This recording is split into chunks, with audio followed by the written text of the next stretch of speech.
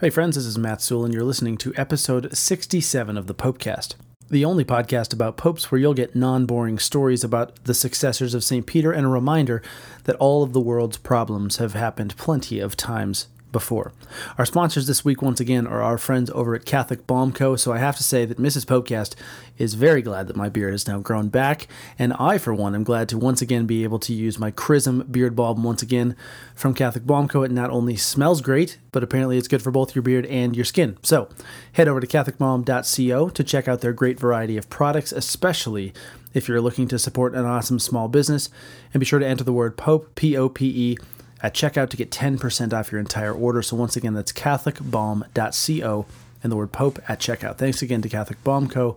for sponsoring the Popecast.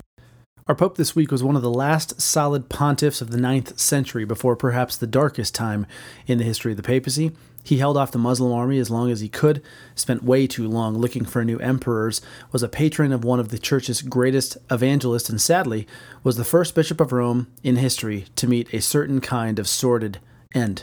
This week on the Popecast, it's the first assassinated pope, Pope John VIII.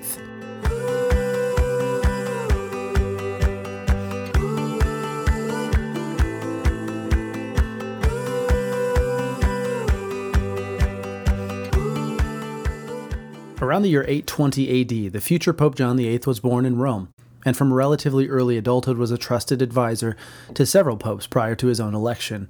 From what we can tell, John served under 4 different pontiffs in a career spanning nearly 20 years as an archdeacon in the Eternal City. John first appears in history with the papacy of St. Leo IV, the pope who built the wall, as listeners to the Popecast may remember way back in episode 14. And he went on to serve in the court of Benedict III, St. Nicholas the Great, and Adrian II before he was called into service as Bishop of Rome himself in 872. The man who was elected to succeed Adrian II on December 14, 872, was a complicated figure. The Catholic Encyclopedia notes that, quote, all modern historians are agreed that John was one of the greatest of the great popes who sat on the chair of Peter during the 9th century. Some, however, on what would seem to be insufficient grounds, regard him as cruel, passionate, worldly-minded, and inconstant, end quote. Europe at the time was largely still a part of what's come to be called the Carolingian Empire, the rule by Frankish kings which had begun with the crowning of Charlemagne as Holy Roman Emperor in the year 800, but had in recent decades begun to splinter into autonomous kingdoms. By John VIII's arrival in the chair of Peter, the Carolingian Empire was on its last legs. It would begin its decline about halfway through John's reign, more on that in a bit, and be on life support within a decade of his death. One of the first acts John had to deal with upon his election was the active persecution of Saint Methodius, who along with his brother Saint Cyril had single-handedly shouldered the great task of evangelizing the Slavs, those who resided in Great Moravia as it was known then, modern-day Poland, Slovakia, Czech Republic, and Hungary among others. The brothers, patrons of Europe, and known now as the Apostles to the Slavs, went so far as to invent an entire written language and alphabet in service of their missionary efforts. Anyway, Cyril had died in 869, and Methodius, unbeknownst to Rome, had been thrown in prison the following year by the Carolingian king, the Holy Roman Emperor Louis II, and several Bavarian bishops for using the Slavonic language at Mass, and also supposedly encroaching on their jurisdiction in Moravia, although that might have just been a pretense for his arrest. John received a visit, in any case, from one of those Bavarian bishops, Anno of Freising, within weeks of his election, and asked where the missing Methodius could be. Anno lied, but John wouldn't be hoodwinked for long. As the story goes, when he found out the truth in the summer of that next year, the Pope was pissed. He put all of Bavaria under interdict, banning all celebration of masses and other church activities, no small feat whenever that happens, until the intrepid missionary and archbishop was released. He then welcomed Methodius to Rome, and eventually was convinced by the saint to allow a translation of the Bible into Slavonic, in addition to extending the previous permission that he had to say Mass using that same tongue. John VIII was the key figure in Methodius' ability to overcome all opposition and continue his missionary work to his death over a decade later. The Pope thankfully only had to play nice with Louis II for a short time more, given that the emperor died in 875. That gave way for his half-brother, Charles the Bald, to be crowned by John in his place. Charles, as the Catholic Encyclopedia notes, quote, was a man who attempted to do great things, but knew not how to adapt his means to the ends he had in view, end quote.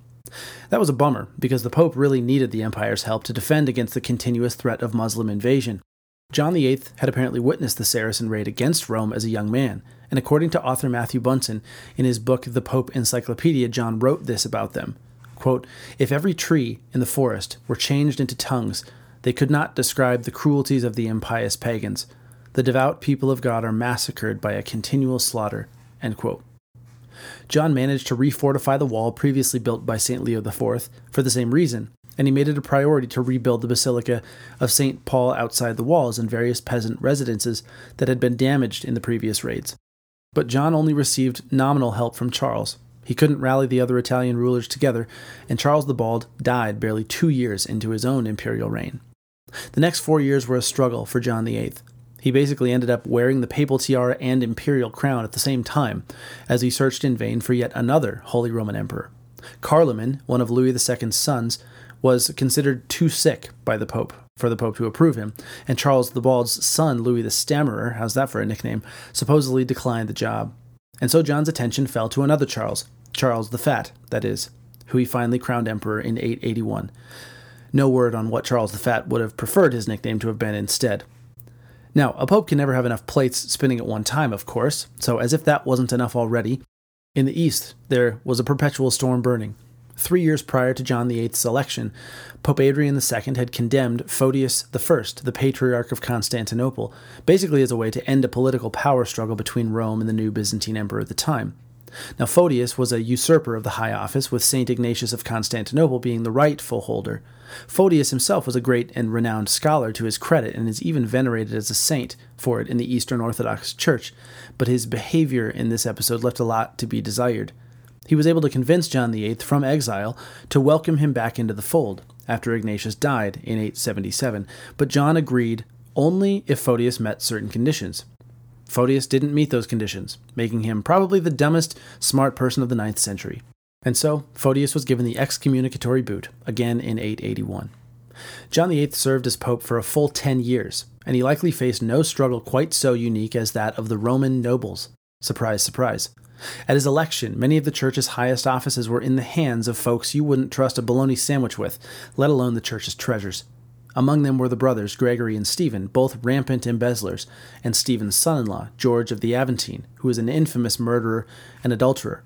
There were several others, but friends with the group was none other than Formosus, Bishop of Porto, the man who would later not only be Pope himself, but would have his dead body put on trial in the famous Cadaver Synod a quarter century later. Various combinations of this group hatched more than one plot against John, including trying to get the Saracens to step in, but thankfully the Pope proved too formidable an opponent. Not so thankfully, they opted to flee Rome instead, with the church's treasury in tow, but John would have the last laugh. He called them to a trial in Rome, and when the group refused to appear, John made sure that, as the Catholic Encyclopedia notes, quote, "the exiles were degraded and excommunicated," end quote, and not once, but twice, repeating himself a couple of years hence. 2 days after his 10th anniversary as Pope, John VIII died, but not just of any natural cause. According to legend, our Pope was murdered in cold blood by members of his own court, first being poisoned, and afterward, when the poison wasn't taking quickly enough, was clubbed to death. If the story is true, that would make John VIII the first assassinated pope in history. And I suppose we should include a small caveat, that his was the first assassination due to political intrigue or personal strife, with actual martyrdom not counting in this case. John's murder in 882 was the first of 7 such instances in church history, but wouldn't even be the last one that century. Not 15 years later, Pope Stephen VI would be strangled to death directly as a result of the aforementioned Cadaver Synod. Now, that's a wrap for the story of John VIII, but as we do with every episode that we're able, we'll close today with words from Pope John VIII himself. Here we have the beginning of a letter to Branimir of Croatia, a duke who reigned during John's time, and the man to whom John delivered the news of Croatia becoming officially a sovereign state with papal recognition on June 7th, 879. Now, in these letters, I always encourage folks to pay special attention to the language being used by the popes to describe themselves and their office, so many centuries yet before the Protestant Reformation. Here's John VIII to Branimir. To our dear son Branimir, the letter from your noble self, brought to us by Ivan, honored and trusted priest, shows us more clearly than the daylight how great is your faith and true veneration for the church of the holy apostles Peter and Paul, and for us.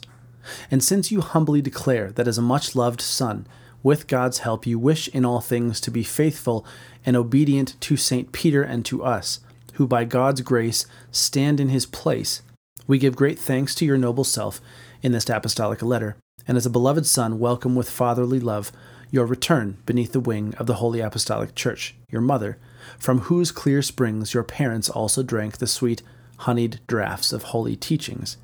And we embrace you in spirit, and would strengthen you with apostolic goodness, and may the grace and blessing of the Lord and of the first among the apostles, Peter and Paul, and our own rain down upon you. And may you always be in good health and protected from enemies visible and invisible, who incessantly lie in wait to the danger of human salvation, so that you may more surely achieve your desired victory over your enemies. For insofar as you do humbly submit yourself to the Lord and to his holy laws, and obey him and honor his priests and his servants for loving the Lord, then victory will without doubt be yours, and you will gain mastery over your enemies and rebellious adversaries. I therefore exhort you, in all that you do, to think of the Lord, to fear him, and with your whole heart to love him." End quote. Well, thank you for listening. We hope you enjoyed the story of Pope John VIII, the first assassinated pope. If you did, if you're enjoying the Popecast and you haven't done so already, please be sure to head over to iTunes, leave us a rating and a review. It helps, of course, to make sure more folks can find and listen to the show. Thanks again to our sponsors, Catholic Balm Co. And then also another quick reminder, be sure to check us out at patreon.com/thepopecast. We, of course, have lots of great stuff over there, depending on the tier you pick. But most especially, we've got some sweet Popecast mugs and also some Popecast t-shirts that are in the mix. So you can pick your tier there. You can set your monthly limit. It's set to charge per episode instead of per month. So you only get billed when we actually produce new content. So once again, that's patreon.com/thepopecast. And of course, thanks as always to our listeners, new and old. You can always catch us on social media between new episodes at the Popecast, and feel free to shoot us an email from our website, thepopecast.fm. Sometime we'd love to hear from you. So as we head out today, let us give thanks for the life of Pope John VIII, for working diligently for good when the forces of evil seem to be attacking from all sides. May we likewise receive the grace of fortitude to be a light to those around us, come what may. Until next time.